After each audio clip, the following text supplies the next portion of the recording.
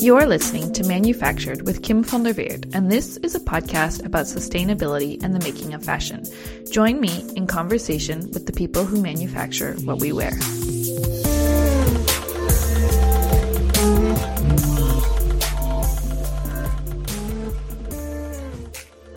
Hello, Manufactured listeners, and welcome back. This episode is the first of a mini-series about decarbonization that Manufactured will be releasing this autumn. And this first episode is a conversation with Sid Amalian, head of sustainable business at MAS Holdings, a Sri Lankan manufacturing company with over 100,000 employees and operating across 50 facilities in 15 countries. They mainly produce more technical clothing and apparel, specifically in the activewear, swimwear, and lingerie segments of the market, and their fastest growing business is in femtech. Sid is a fervent technology enthusiast, but in this episode, he was kind enough to chat to me and to Manufactured co-founder, who's the co-host of this episode, Jessie Lee, about MAS's decarbonization work. We talk about the company's decision to sign up for science-based targets. Why did they do this? How did they set their target? And what are the challenges they're facing in terms of achieving those targets? And what are Sid's thoughts about the kind of support that manufacturers need from brands in order to help achieve their science-based targets?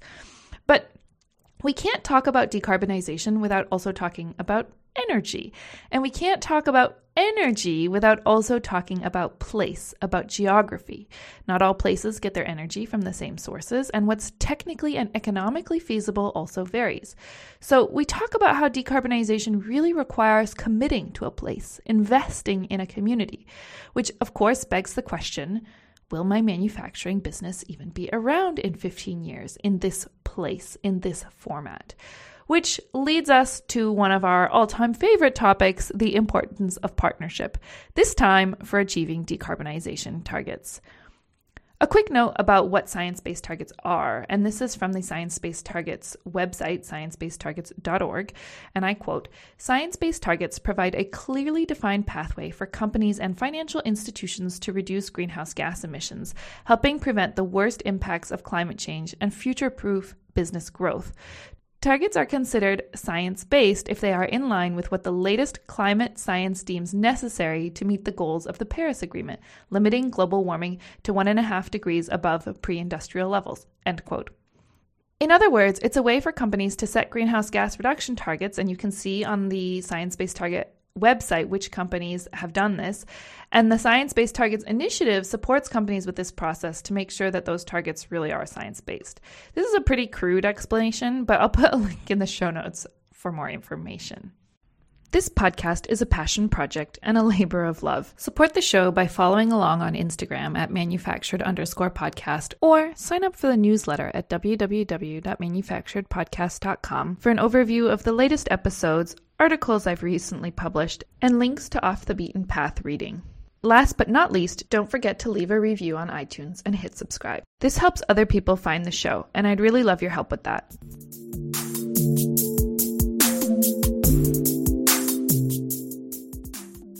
Sid, thank you so much for coming on the show.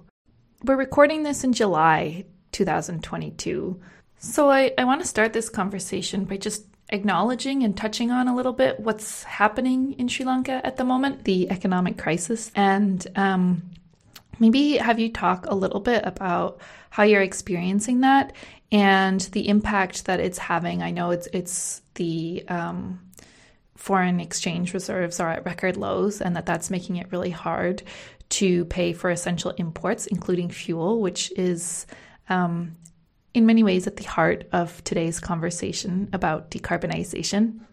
So it's definitely a really difficult time, just mentally, mindset-wise. I think people are sort of exhausted.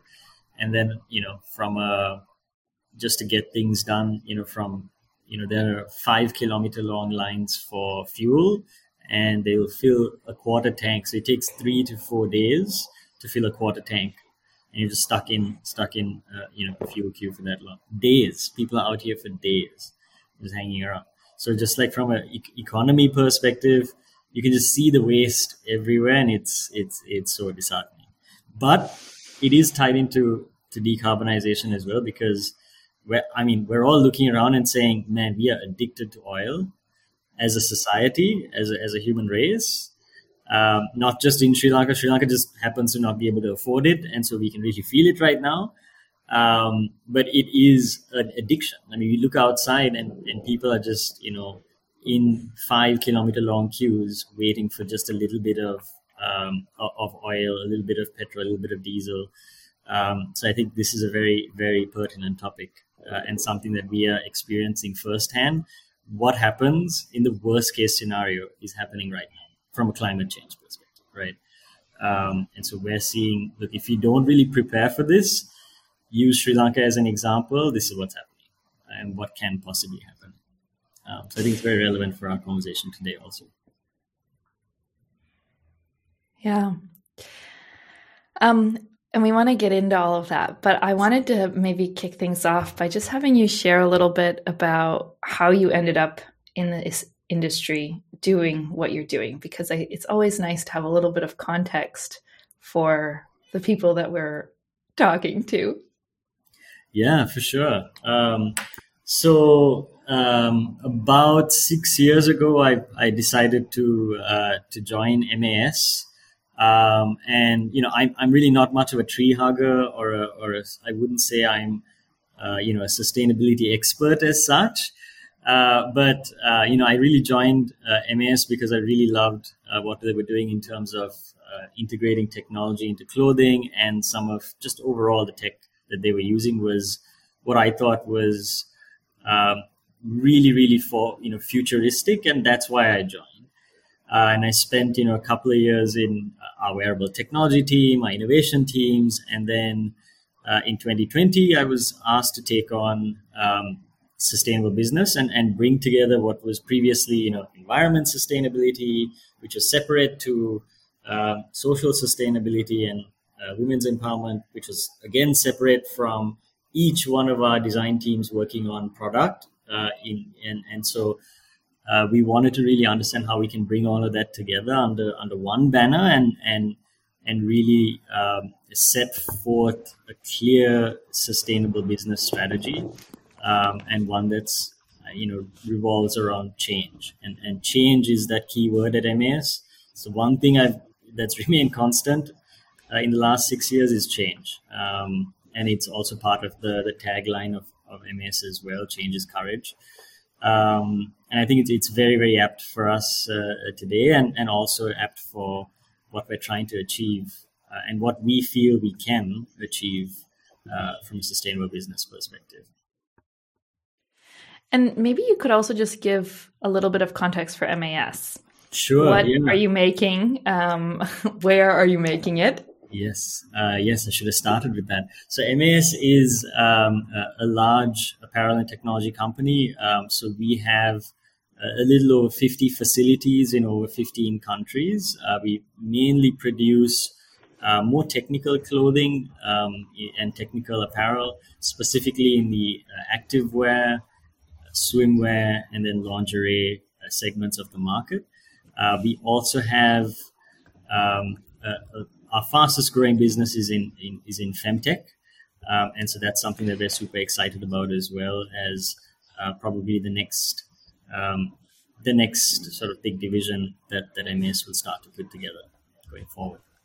And we are primarily based out of Sri Lanka, but we also have locations in 14 other countries as well, from design houses to innovation to manufacturing and logistics and warehousing as well. I think you're the first manufacturer I've talked to that's also described yourself as a technology company. Yeah, I mean, it's the innovation in me, innovation background in me that's sort of coming out there. I mean, that's something I firmly believe in, and especially when you go to any MAS facility, even the cut and sew facilities, there's an incredible amount of technology that supports it, from digital tech, mainly, that you don't really see, and also to more hardcore technology and machinery, and automated machinery as well, that we're using in some of our facilities. So we do try to push the boundaries and try to do things differently wherever we can. the combination is very interesting that a technical company and manufacturer in the garment industry. I think it's a very good description. Can renew the images people usually have about garment industry. Usually people think it's a heavily labored and old. Which it is, though, still. It can be both, right? Can be both. And old sometimes it means outdated. It can be both. So let's talk about science-based targets. Why did MIS sign up for science-based targets in the first place? Yeah, it's a great question. I think there's a bit of history and context. So we started, before I even joined the company, there was a movement purely based on passion to restore biodiversity to 100 times our footprint and to make our facilities as energy efficient as possible, starting from 2011. And so that was sort of initially what got us going. And it was purely based, it was not so much our customers were asking for it, but it was just something that the leadership at the time was really passionate about and felt that they wanted to do. So the third thing that happened was solar rooftops as well. So there was a program that was implemented in Sri Lanka that made it economically feasible to implement, solar panels on your rooftops, and the payback was about 5 years. So it made sense for us to invest in that. It made sense, economic sense to invest in energy efficiency, lighting, and heat and cooling systems, and all of that as well. And it made sense to restore biodiversity as well, because that was something that was what people were passionate about. And so that had been happening since 2011. And then in 2020, when I took on this role, we wanted to understand what is that next step for us. And one of the things that we struggled with was really measuring the impact that we were having in terms of reducing or being more energy efficient. We hadn't really measured or monitored, and there wasn't a tool that we could use. So, when we came across science-based targets, we were like, hey, this is going to give us a way to clearly calculate, the impact that we're having, both negative and also what can we do to reduce our negative impact. And so for us, it was a no-brainer for us to really see how we can sign up for science-based targets, which was a long process for us, but I think we had most of the systems and processes in place. The issue that we had, of course, was that we had already taken significant steps in the journey, but we could only count from 2019 onwards, right? Okay, and briefly an explanation here. The rule for science-based targets is you're encouraged to use as your baseline the most recent year, so like last year. So in 2022, to use, if you're setting a target in 2022, to use 2021 as your baseline. And officially, and this is from their website, science-based target will accept the most recent year inventories for up to 2 years before target submission. So if you were making targets in 2021, that would be 2019. And I think this year there's actually an exception for 2022 that because of COVID, you can still use 2019 as your baseline. But effectively, what that means is that for companies that have already done a lot to reduce their carbon impact before actually setting a target, it's a lot. Let's say there are two companies that are setting, the same target for reducing their carbon emissions. It's going to be a lot easier for the company that hasn't done anything to reduce their carbon emissions yet to hit their target than it is for the company that's already spent a lot of time working on this, because for them the low-hanging fruit has been cleared. All the easy stuff has been done, and the remaining things are a lot more complicated. So we had already plucked all the low-hanging fruit in terms of energy efficiency. And so we're starting from, a place where we've already made significant progress. And then we set ourselves a pretty steep target to reduce by 25.2% our Scope 1 and Scope 2, absolute carbon reductions. And we picked that target because when we looked at, what some of our brands were setting for themselves, they were setting similar targets, 20%, 25%, 30% of scope 1 and 2. I guess naively we thought that we could also meet the same targets. What we didn't realize was many of the folks who had set such targets had made zero progress until then. Many of those companies that had set such targets were brand houses, and so they didn't actually have a whole lot to cut out, and they were located in places where renewable energy was easily available and didn't require capex. It didn't require massive increases in OPEX either. So we were a little naive when we set the target in 2020. But I think that's just sort of also the way that MAS goes about things. We see a vision for what we want. We set ridiculously, ambitious targets. And then, 2 years down the line, everyone's like, oh my God, how are we going to get there? We're never going to get there. There's that valley of depression or valley of, depression. And we're sort of in that right now. But we do see a light at the end of the tunnel. There are ways for us to meet those targets. I don't think Mads is naive. I just found it interesting to say many brands joined this SBTi. Actually had a big part of the work cut off because it's just their brand houses. It's not production.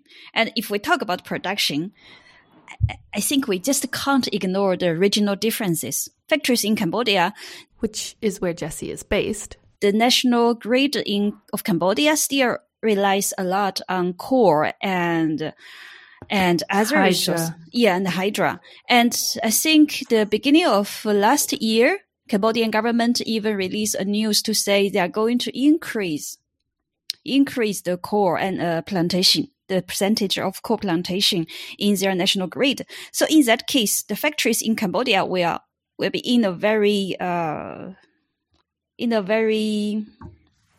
the situation or the condition are just not that positive for them.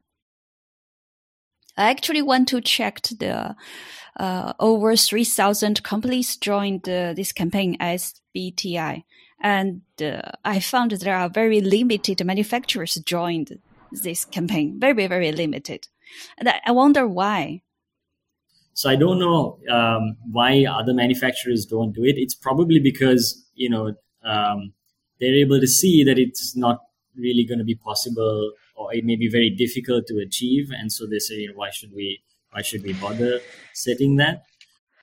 Sid, one of the things that you said, which Jessie maybe also responds in part to your question, which I think is interesting and worth highlighting, is that, like, you said you started this story in 2011, and that you described this choice to join Science-Based Targets as something that really was internally driven. Whereas, like, a lot of the conversations I have with manufacturers now, it's like the brands that they produce for have made these really public commitments through Science-Based Targets. And they're like, wait a minute, how are we going to achieve these? Oh, actually, it's our supply chains who are going to have to do the heavy lifting. Oh, okay. Hey, supply chain, please take on this target. And there's a lot of, like, resentment, I think, because it's like, one of the things I hear over and over is, like, there just doesn't, from manufacturers that I've talked to, is that there doesn't seem to be recognition, or they don't feel recognition from the brands that they're producing for about, like, what's actually being asked of them, because it's like, it's not just reimagining your business, it's reimagining the whole context in which you operate, right? Which, Jessie, I think is also, like, a little bit what you were getting at. And that this is not tweaks around the edges, and Sid, maybe that's what you are getting at too, when you say, like, you've already done all of the easy stuff, right? Like, now what is left for you to do? Well, I don't know, only to reimagine your whole business, like. Exactly. Exactly. And I think that's something that and that's why we're in this stage right now where we are, to be honest, struggling a little bit. But I should say, one or two of our big customers did support us through this as well, and did help us, even in terms of applying for science-based targets and all of that as well. They did share their knowledge with us, and they did help us. Are they going to help us now achieve it? I think the onus is now on us. But I should say that, we are lucky that we have, some very, long-term partnerships with some of our key brands that span several decades, where, the relationships are very genuine and authentic at multiple levels in both of our organizations. And so as a result, we do help each other a lot, right? So, initial parts of the pandemic, we may have helped our brand partners. And then, now, for example, with everything that's happening in Sri Lanka, certainly our brand partners are helping us out. Specifically with SBTI, there were one or two brand partners that certainly did help. But there wasn't too many, right? And I think we actually found that after we signed up, we started seeing a lot more of our other brand partners signing up, after us. Doesn't really matter who gets to the finish line first, so long as everyone gets there at some point, right?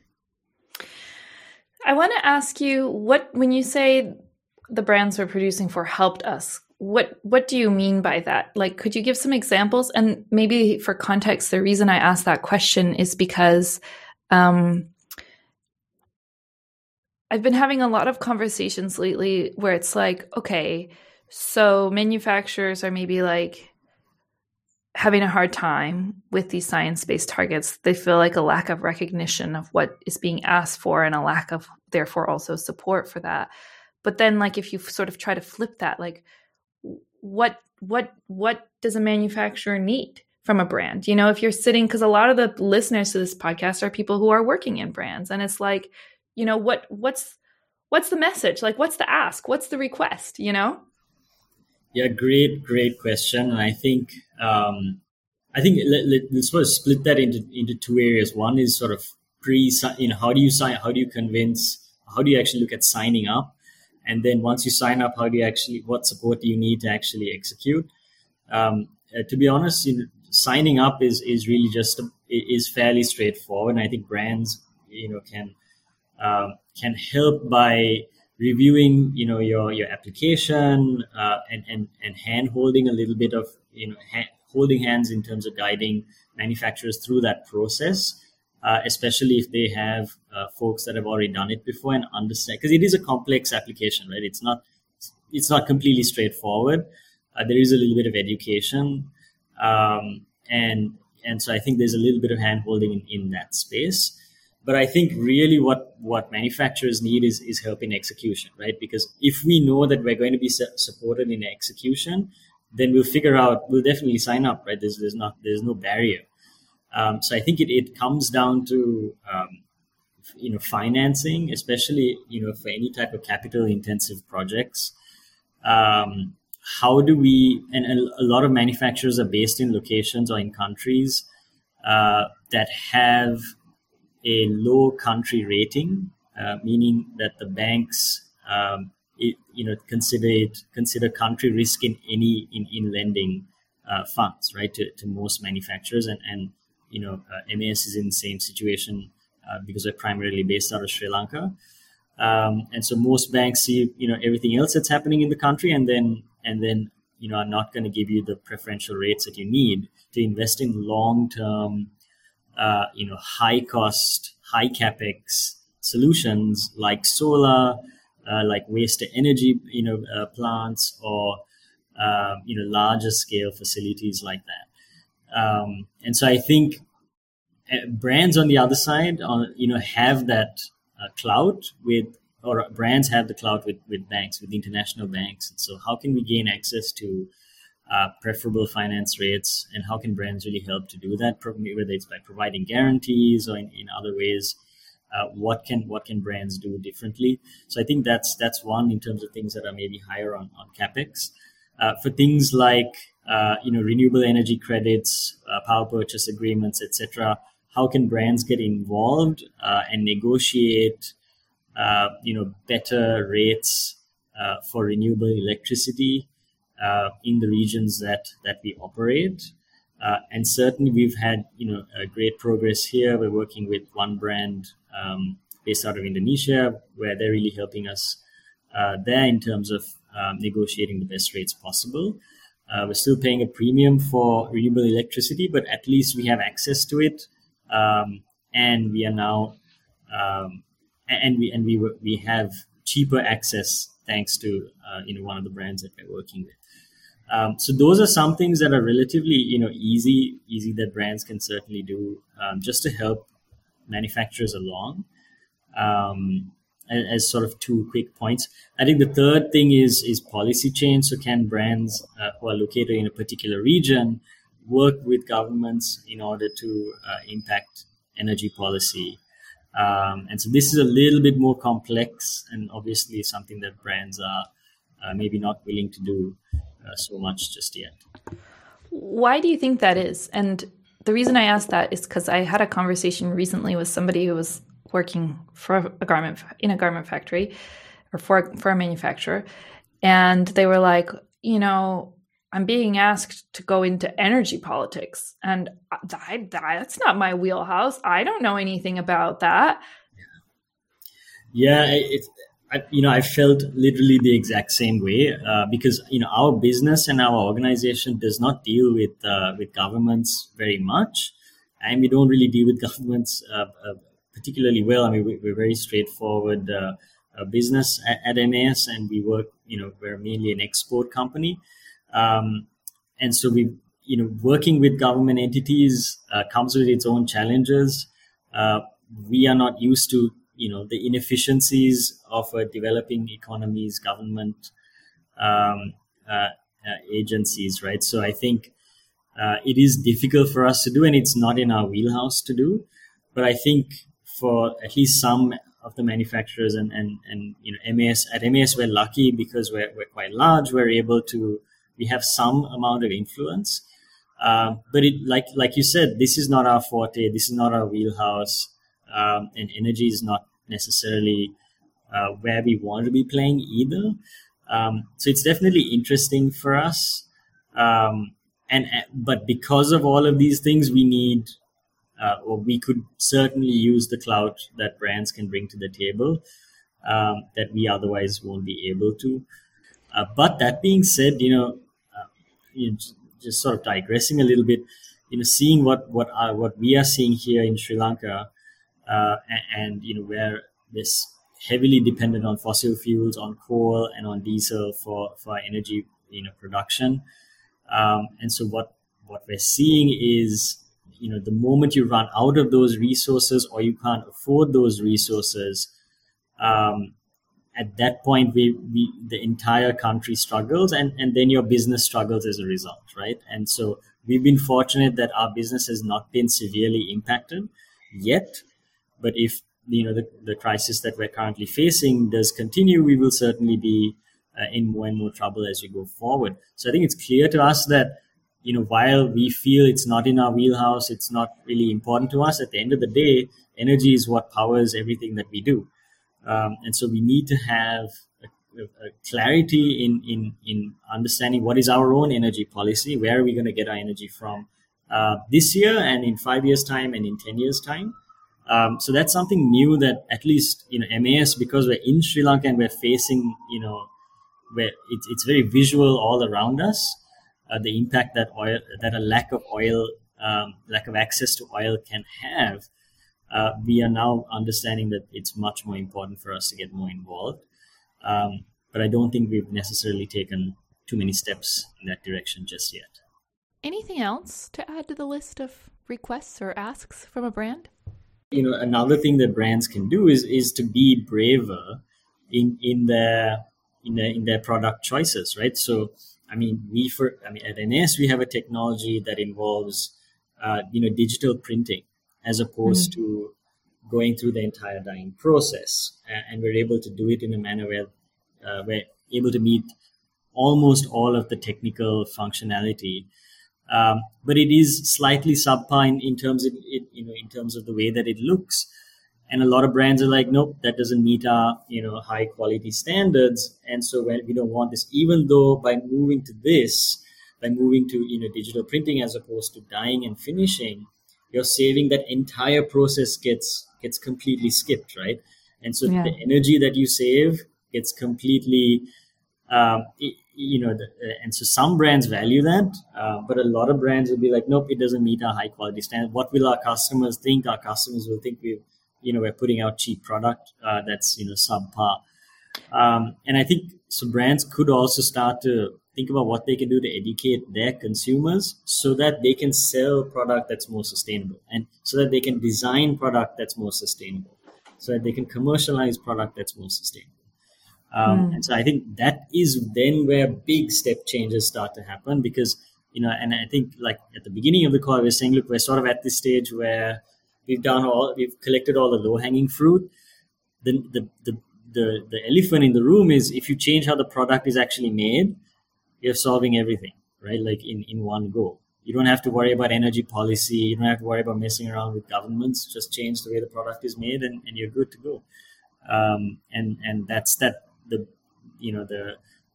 big part of what we need to do. And I think brands have a big part to play there, because they own the product and they own the design, right? And it's not like fashion is this like inherent thing. It's like we as a collective, as people, decide what is fashionable, Exactly, right? So, I mean, why don't we get, all of the fashion elite to understand this better? And if they did understand it better, could they use their clout, right, for good, right? And actually create, sustainable fashion that's made in a different way. One thing I found interesting is the collective actions and the collective willingness. Like you said, it doesn't matter who reached the finishing line first. What matters most is if we lose, actually everyone lose. If someone lose, everyone lose. So we need to make sure that everyone win at the same time. But that's the thing. I found those lobbying work is just an extra layer of work put on the manufacturers. I'm not surprised why factories are not motivated. Think about it. They have their daily cash flow tension, their daily operational pressure, and on top of that, they need to figure out how to reach the decarbonizing targets, probably not set up by themselves, right? And on top of that, they need to think, okay, I need to deal with the governments. I need to persuade our dear government to have a different energy policy. That is a whole new set of language and new set of process. And it's just... And oh, by the way, please do it for free while we continue to like shit on you every time we have like a scandal in the news related to sustainability. I mean, paraphrasing, but like... Yeah. So I just feel, yes, it's worse for brands to know that some work better to be done in a collective way, which means if they can pave the roads, that would be the best. Because it doesn't matter who reached the finish line or who did which part of the work. When it comes to being more sustainable, we have to share, we have to collaborate, we have to partner more, and it's a little uneasy, because that's not what we're used to doing, right? I mean, brands are used to holding certain information for themselves. Manufacturers hold information. Certainly competitors will not share information with each other. But when it comes to sustainability, we have to, right? We have to share best practices. We have to share, what we're doing and make sure that everybody comes on board. Like I said, the race analogy is not a good one for sustainability. It's more around, the weakest link, right? So, think of it, a chain link fence, right? If there's one chain that's off, then, we're all going to fail. So completely agree. I think that's definitely, how we should be behaving. And I think most brands and most, of the larger manufacturers are working together. But I had somebody say to me recently, like, Kim, my factory might have more in common with the rice processing facility down the road from an energy and decarbonization perspective, at least, than it does with a garment factory operating in an entirely different part of the world. And I'm curious your thoughts on like the sort of geography of this conversation and the role of maybe like, I don't know, hyper local action in enabling meaningful decarbonization change? Hyper local networks working within geographies, I think, super important. Even as we look at the energy crisis in Sri Lanka, we're thinking about how we can partner with other large industries here outside of apparel and work together to move towards more renewable energy in our sort of grid emissions factor. Right? So right now, grid emissions factor looks pretty poor because we use a lot of coal and other types of fossil fuels. So I do agree that that's one way to look at it is to really look at it from geography and how do you get the biggest enterprises, the biggest industries, who are usually going to be the biggest polluters, to get together and work with the energy providers in that region to actually make an impact. I do agree that, and that is something that we're also considering and looking at. So one of the things that we did in our facilities in Indonesia, we actually have cut and sew manufacturing, but we also have a lot of our supply chain located in and around that region. And so we were able to negotiate renewable energy credits. A lot of people have issues with renewable energy credits, and we do as well, but we do feel that it's a good first step in the right direction before you move to being actually 100% absolute renewable energy powered. But we were able to negotiate across in that region for all of our different types of facilities, right? And so and that's great. And we're not able to do that in Sri Lanka. We're working with a different energy provider, and so we don't really have the same. We're not able to provide the same. Renewable energy footprint is going to be different in different locations. And when I heard this, what Sid shared with me, I thought about a news I read in 2020. So basically, in 2020, six international brands, including H&M, Adidas, Nike, Puma, they signed a letter to the Cambodian government to express their concern to say if Cambodia keep increase the core plantation percentage in their national grid, they might consider to move out the country to move the orders to other countries. So today I keep thinking about this news because I'm thinking, Kim, as you said, production is kind of abstract thing and footless thing for brands because it's separated. You see, production and brands are two independent entities here. And it's so light for brands to move orders to another region or another country, as long as it can help them to reach their decarbonization targets. But for a facility, for a supplier, for a producer, how can they move easily to another country, even that can help them to reach their decarbonization target? Just think about the cost they are going to carry and the time and everything. So we are not talking about the same but also the community. Yes, exactly. How it's about the social responsibility they have to their workers, to their employees in this region, in this country? So even the situation in Sri Lanka has been so difficult for so many months. It's rare to hear Sri Lankan producers or manufacturers move out of the country. And it's not so when we think about all this, I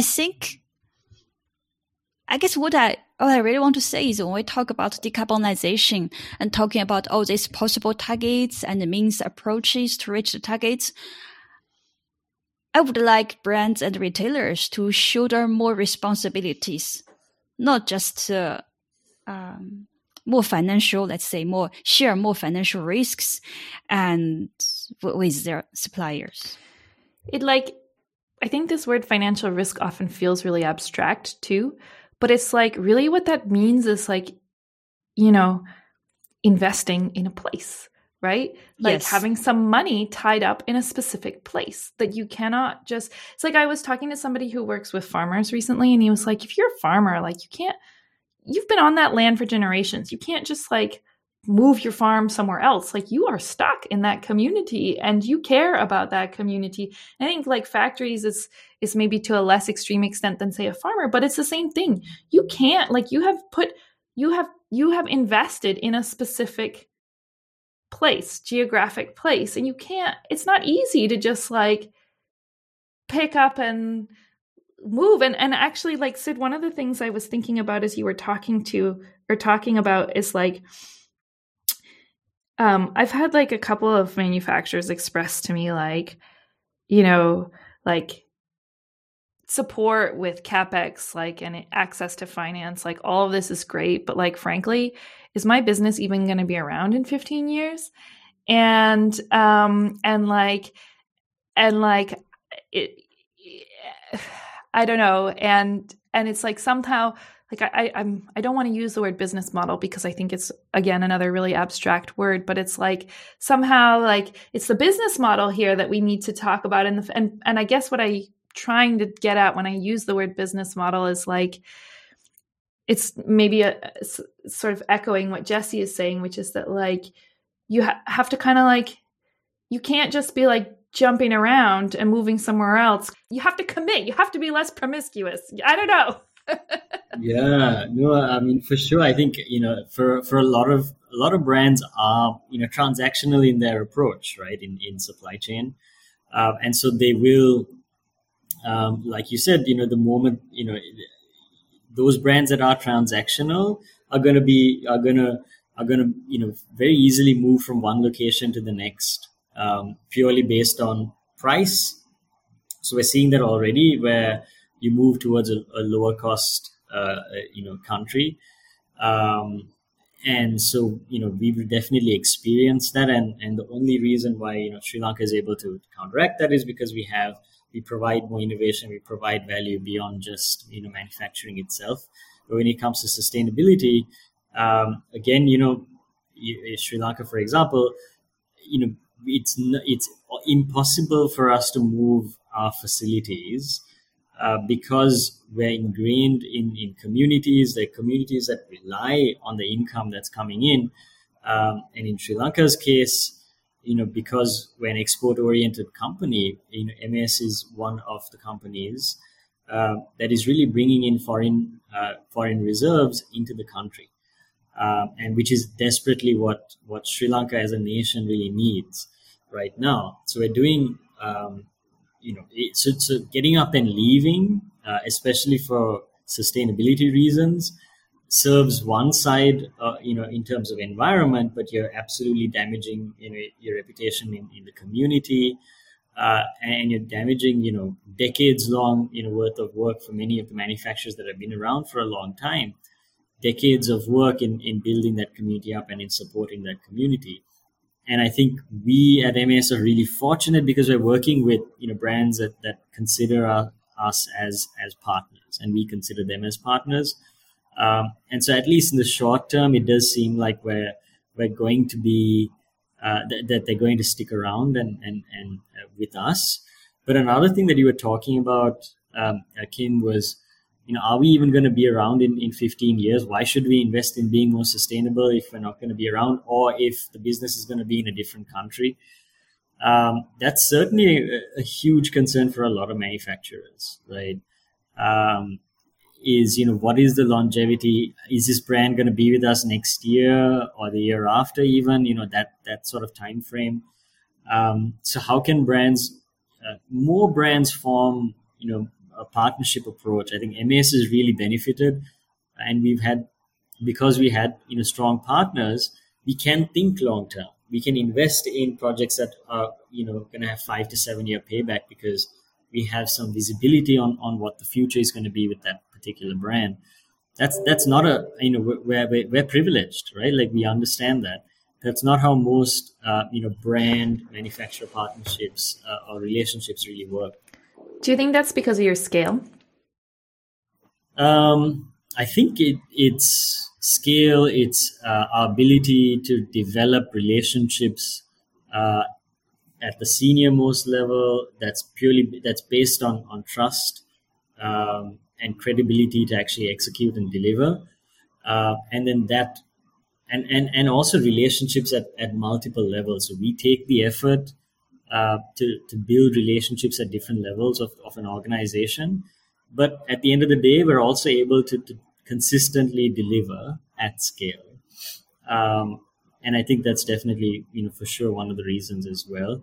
And I think what makes us different is there is a relationship of sort of mutual trust between and mutual respect rather between our us and then our brand partners. So in our relationship, at least with the strongest brand partners, we're at a scale where we're also codependent, right? Like we need them as much as they need us, and so it makes sense for us to invest in each other, and it makes sense for us to work together to achieve our goals together, right?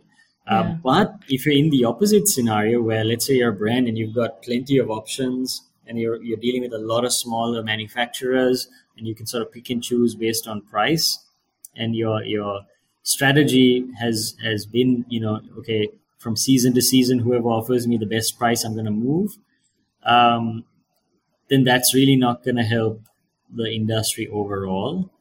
And you're then just going to move to whoever can afford to do things cheaply. And the reality is, to manufacture clothing sustainably, you can't pay the same price as manufacturing and destroying the planet. Right? Like that, it fundamentally comes down to you have to be willing to accept a higher FOB if you want things to be run more sustainably. Can I ask, I'm smiling a little bit because I feel like every episode we do somehow, it comes back, we always end up talking about relationships. We end up talking about partnership, which I define in the strictest sense of the word, which means shared profits and losses, which means, as you say, codependence. And I'm curious, I don't know, I guess my understanding is that a lot of, or some brands would choose not to invest in, let's say, a smaller group of suppliers to consolidate their supplier base because it's seen as too risky in the financial sense of the word, right? So what do you think it is about the brands that you work with that has sort of that has led to this? I think it also just depends on where they want to position themselves in the market. So if you want to position yourself as a cost leader, then you're really going to focus on, your definition of value is different, right? It's focused on price. If you want to position yourself as, a quality leader or, upmarket or mid-level market, then your definition of value is a little bit broader. That involves, quality of your product. It involves, delivery of your product. It involves, how your product is made as well, right? And so we try to work with brands who see themselves as more than purely, competing on price.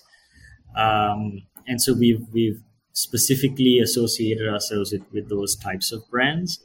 And I think that's sort of, but that's not to say that we don't work with cost leaders. We do have certainly some of our brands in our portfolio that are cost leaders, and we try to offer them cost efficient models. But I mean, that's the other thing as well, Kim and Jesse, is we got to understand that different brands are in different places in their sort of life cycle as well. Some are sort of at that tail end where, they had, their heyday was in the past, and they're now, trying to figure out what's going on and why they're losing market share. And so their focus is not necessarily on supply chain and longevity. The focus is on survival. Other brands are sort of cost competitive, and so, their entire mission is a little bit different. Some brands are in that growth stage where, they've struck gold by creating a product or finding a niche market. and they're growing so fast that they don't really value sustainability just yet. So brands are in different places, and I think it's up to us as manufacturers and as brand partners to meet our brands where they are and try to service them to the best of our ability, right? So brands that really, really care about sustainability will offer the more sustainable facilities. And so I think what we're also trying to do going forward is understand how we can offer some flexibility based on where and what our brands want to achieve as well. But I think that the best partnerships are where we are completely aligned in terms of where MAS is as well as where the brand is. Thank you for listening to Manufactured. Support the show by following me on Instagram at manufactured_podcast, or sign up for the newsletter at www.manufacturedpodcast.com for an overview of the latest episodes, articles I've recently published, and links to Off the Beaten Path reading. Last but not least, don't forget to leave a review on iTunes and hit subscribe. This helps other people find the show, and I'd really love your help with that.